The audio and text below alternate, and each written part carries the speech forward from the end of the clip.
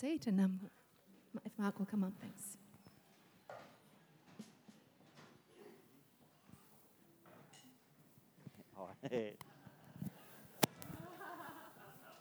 Everyone's a comedian, aren't they? I forgot to mention that we have a church meeting straight up between our morning services today. We had one last week. We didn't reach quorum to recall Warren McKenzie, and his call ends today. So we kind of need to do that. So at 10 o'clock after our service today, please hang about and be a part of that. Again, just a reminder about the response card. Someone asked me last week, why do you bang on about the response card like every week? And the reason is that I believe God speaks every week. And we want to make sure people have an opportunity to respond. So again, if there's anything about in the service today where God speaks to you, if you want to respond in a way, then please, we encourage you to use that. Before we get into the word today, we're going to pray, and then we'll go through the word. I've been having a few sleepless nights lately. I've been trying to stay up to watch the Cricket World Cup. And when I was a younger guy, I could stay up. I mean, I could go a whole match. I could go through to 3 or 4 in the morning and get up the next day and I'd be fine. Now, if the match starts at 10:30, I don't make the first ball. Like, I'm snoring by 9:30. The other night, I decided, right, I'm going to stay up. I'm going to watch. I forget who we were playing, but I think the match was starting at 10 o'clock. And I thought, that's it. I'm going to hit myself with some coffee. I'm going to be good. I want to see Australia play. I fell asleep before the first ball was bowled. And when I finally woke up, I think by my own snoring, we were 20 overs in. Like, it was done. I just went to bed. But it just revived in me. Like the other night, I did see a little bit of Australia playing England at Lords. And I'm a cricket tragic. I love cricket. And when I was a kid, I used to dream of one day wearing the baggy green. And I knew that was not going to happen when my coach one day said to me in about grade 8, you're going to be our opener this season in the batting. I said, oh, is that because you've got a lot of faith in me? He said, no, it's just that we play our best batsmen at number 3 and number 4. Okay. And so I went home and I told my father, hey, I'm going to be opening the batting from now on for this season. And Dad goes, righto, out in the backyard. I know how to get you ready to be an opener. He said, get the ball, get the bat. So I got my tennis ball. No, you don't need that. You want a cricket ball. So I got the cricket ball and I said, oh, I'll just go get my pads. And he said, no, you won't need them.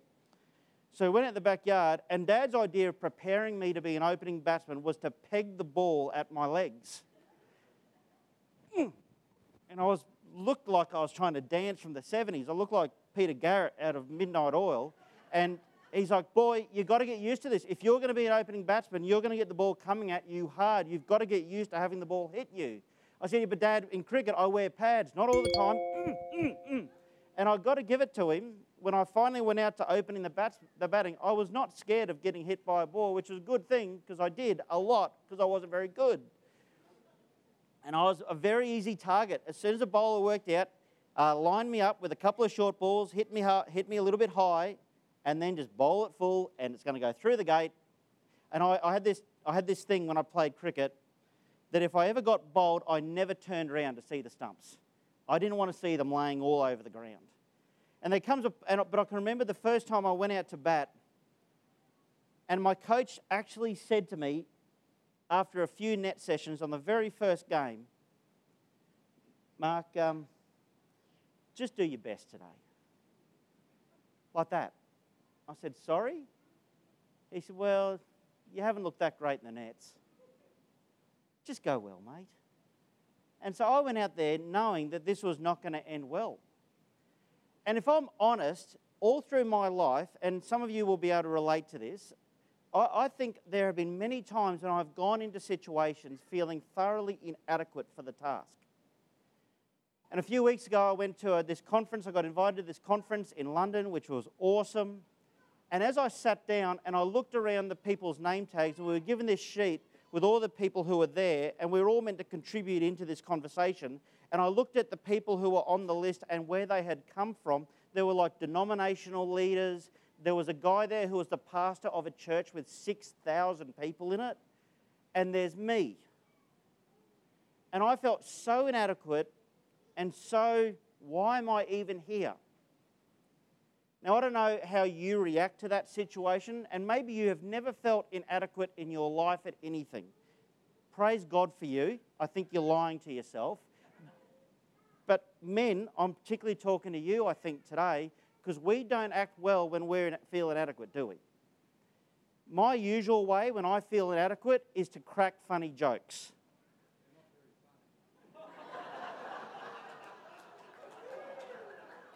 And I wonder why I feel inadequate. Thanks, brother. Yeah, again, we've had this conversation when I've got the microphone and you don't. And so we went, and so years ago, Catherine and I went to to become a Baptist pastor, you've got to have a psychological analysis. And of course, I'm cracking funny because I'm nervous. So the lady closed her notebook and said, "Why do you feel like you need to crack funny when you're uncomfortable or inadequate?" And Catherine's like, "Why couldn't you just answer the questions?" But for some of us, particularly men, when we feel inadequate, our response is to go on the offensive and to get aggressive. And for me, when I was at that conference, a funny thing happened. I was sitting there and I'm thinking, I am so not worthy of being here. It was a 3-day conference, and I honestly thought by the end of the first day, I'm not exaggerating, I honestly thought that by the end of the first day, the leader of the thing would come and say to me, "Why don't you just go and enjoy London for the next 2 days?" I thought they were going to see through me. They're going to go, "You have nothing to contribute, just go." But instead, the leader of the conference got up and said, "I believe through prayer that there are people here today who are wondering why you are here. You don't feel adequate to be here. And we want you to know you've been invited." And I've been reflecting since that for the last 3 weeks on this whole thing of inadequacy. And then I got home and I was catching up with Della Stewart, and Della said to me, "Did you get my text message at the start of your conference?" I'm like, "No," because I had to swap out to get a UK SIM card. And the passage that she sent me was the one we're going to look at today. And I so wish I had not swapped out the SIM card, because this would have been an awesome passage to get when I was feeling inadequate. And this is what happens. This comes from Jeremiah chapter 1. And it's what the call of Jeremiah by God, and listen to Jeremiah's response, and then listen to how God responds to him. "The word of the Lord came to me. I chose you before I formed you in the womb. I set you apart before you were born. I appointed you a prophet to the nations. But I protested, 'Oh no, Lord God, look, I don't know how to speak since I am only a youth.' Then the Lord said to me, 'Do not say I am only a youth, for you will go to everyone I send you to and speak whatever I tell you. Do not be afraid of anyone, for I will be with you to rescue you. This is the Lord's declaration.' Then the Lord reached out his hand, touched my mouth, and told me, 'I have now filled your mouth with my words. See, I have appointed you today over nations and kingdoms to uproot and tear down, to destroy and demolish, to build and plant.' Then the word of the Lord came to me, asking, 'What do you see, Jeremiah?' I replied, 'I see a branch of an almond tree.' And the Lord said to me, 'You have seen correctly, for I watch over my word to accomplish it.'" When God came to Jeremiah as a young man and said, "I want you to be my prophet. I've appointed you. In fact, I chose you before you were even born. This has been the point of why I created you. You're going to be a prophet." We would all like to think that if that word came to us from God, we'd be like, "Giddy up, I'm with you, God."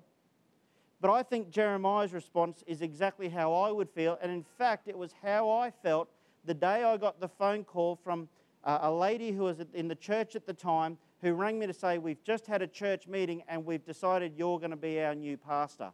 I was like, "No, these people are crazy. Why would you have..." And I still wonder why you do it, but you keep calling me back. And I love Jeremiah's response. I love the honesty of this man. I mean, it would be so disheartening to me if Jeremiah went, "Yeah, Lord, I'm in.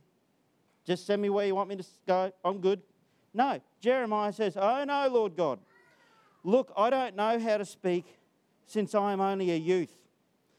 And I was reading a commentary this week, and Matthew Henry, back in 1710, I love how he puts Jeremiah's response. "Though God had predestined him to it, yet it was news to him and a mighty surprise."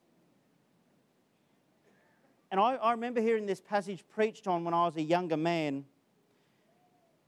And the pastor who was preaching it was saying, maybe some of you today are being called into ministry and you're rejecting God and blah, blah, blah. And that was a great sermon. But, you know, I don't think it's just about ministry and pastoral ministry. I think all of us face moments and seasons in our lives when we look at what's around us and we say, I am not up to this. Lord, I don't know why you have put me in this position. I don't know why I am here. I am not up to this, Lord. I'm only a youth, Lord. I don't know how to speak. I don't know how to act. I don't know how to parent. I don't know how to move into retirement. I don't know how to, whatever it is. And I think the first thing that this passage tells us is that when we are feeling that way, God is sovereign. And you being in that position that you feel inadequate for is not catching God by surprise. He knows you're there. In fact, He's put you there for a reason. And that to me is so heartening. Because God knows. And I know there are people in this church right now who are facing the most incredible obstacles and the most incredible challenges and are seasons of their life, your lives, where you are saying, I don't know how to do this. I am not up to the task. I don't know why God would have ever thought to put me into this position. And it may be for you at school. It might be for you at work. It might be in your home situation. You may be facing all sorts of stuff. God knows you are there. It has not caught Him by surprise. And He is still sovereign in that situation. And I want God, when Jeremiah says to him, oh, Lord, I don't know how to speak, I want God to turn around and say, there, it's okay. I'll take you out of that situation and I'll find someone else. But look at how God responds. The Lord said, verse 7, the Lord said to me, do not say I am only a youth, for you will go to everyone I send you to and speak whatever I tell you. We look at our inability. God calls us to look at His power. And if you are looking at a situation and you say, I am not up to this, then the good news of the gospel is, yeah, you aren't. You're not up to it. I am not up to being a pastor. I'm not up to going to that conference. I feel inadequate at times to be the dad of 4 kids. I mean, I show them Wayne's World. I don't know if that's a good idea or not. I don't know. Catherine says no, but sure. Little reference there. But God loves my children more than I love them. And God loves this church more than I love you. And God knows us and He loves us, and this idea that even if we are inadequate, even if we feel unable to the task, then God is with us and He says, you will go because I am with you. And whatever it is that you're facing, whatever circumstance you're looking at, it's not the circumstance that should dictate our response. It's the truth that Jesus is with us. Jeremiah is looking at the circumstance and saying, but I can't speak, I'm too young, who's going to listen to me? And let's be honest, I mean, most of the prophets in the Old Testament, things did not end up well for them. Most of them ended up dead. Well, they did, yes.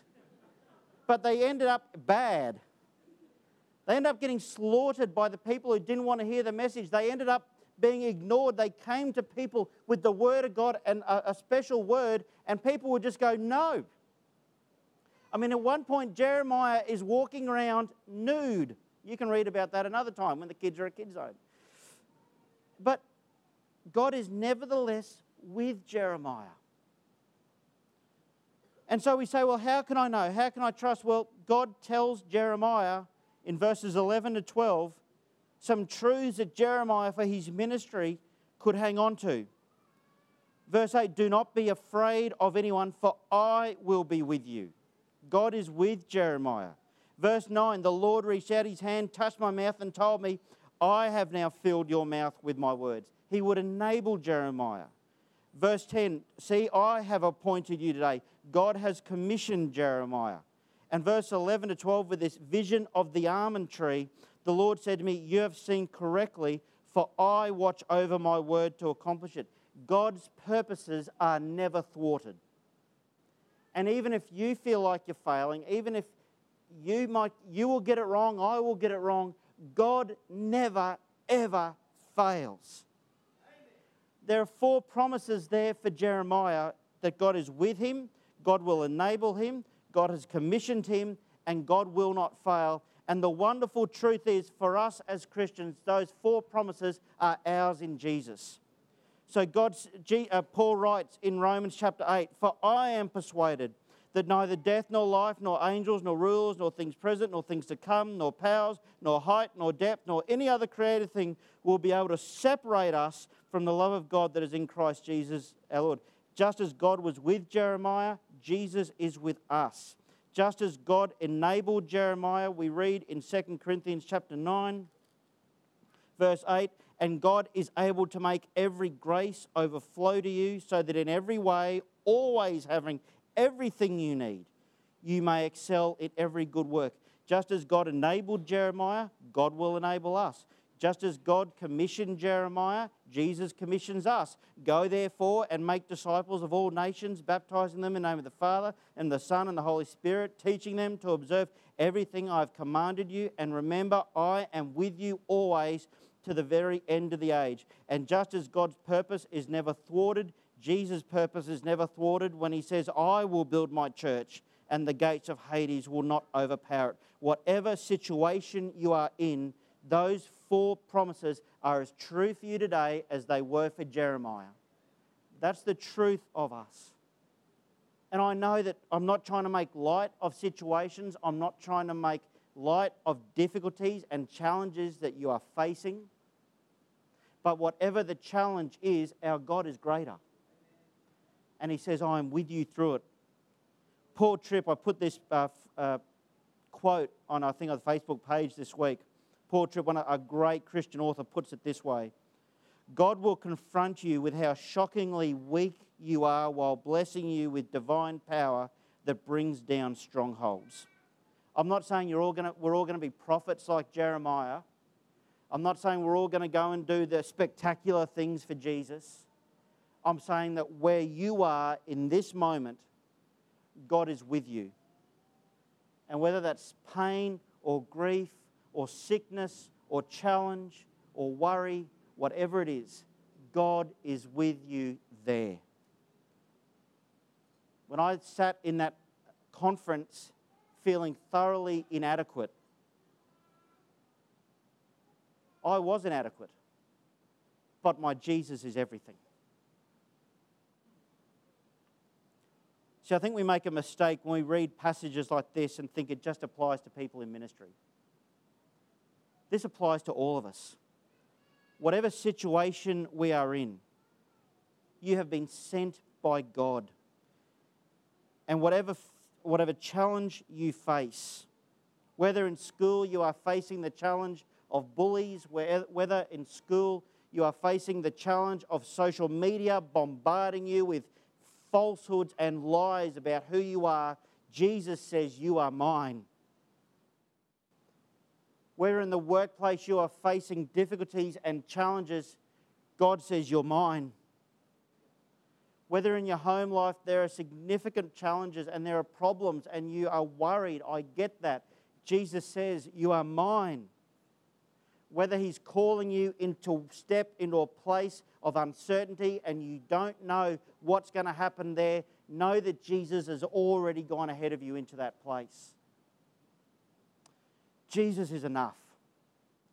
And when he died and rose again for us, he called us to be a people of his own, and he said, child, you are mine. And we can claim verse 12 there, when the Lord said to Jeremiah, you have seen correctly, for I watch over my word to accomplish it. Jesus will never fail. And so I ask myself then, how do I respond? When I go into that place and I feel inadequate, or I feel like I just want to get out of this because this is too hard. What do I do? And I think for me, and this might be a different answer for you, but for me, there are two things I've got to do. The first is I've got to own that place. And not try and work out how I'm going to get out of it, because I may not be able to get out of it. But to own the responsibility of that moment, and then do the second thing, which is to look for Jesus there. And I was so encouraged by another guy that was on this conference who, when I shared with him on like day 2, this is how I'm feeling, he said, yeah, I felt like that on day 1 and 2, because in his situation, when he was invited to come to this conference, he was pastoring a large church, but between getting invited and the conference, that church fired him. He felt like a failure. He's there going, I am a failure. Why am I here? But his response was not to sit there and say, I am inadequate. His response was to say, well, Jesus has me here. Now it's my job to work out why Jesus has me here. What a great attitude. I don't think I'm surprising anyone when I say this next thing. I married an amazing woman. And Catherine, in her own life and in her own daily struggles, both of us have had these feelings of inadequacy over the years. But my wife has become my teacher, because she has this list of Bible quotes and Bible promises that she carries with her wherever she goes. And whenever she feels inadequate for the day, whenever she feels like, I don't know what I'm meant to be here, I don't know how I'm going to do this, she pulls out those Bible quotes. And she doesn't just read them, she speaks them aloud over herself. See, the answer to this passage is not for us to go, oh, I'm all that, because we're not. The answer is to claim the promises of God in Scripture. And that's why verse 12 says, I will watch over my word to accomplish it. Friends, I don't know what you're facing. I know what some of you are facing. I don't know what all of you are facing. But God knows. And my heart for us as a church is to go beyond the church that has bums on seats and becomes more and more that church that can get alongside one another and send that message like Della sent to me. And to get alongside one another when we are going through rough times and have someone else come alongside us and say, but I'm with you and Jesus is with you. Because that's when church becomes the church that God wants us to be. So as the worship team comes back up to close our service, I just want to give you a moment of quiet to reflect. And I'm sure most people here can right now think of a situation you're facing where you probably feel inadequate for it. And I'd just love for you to stop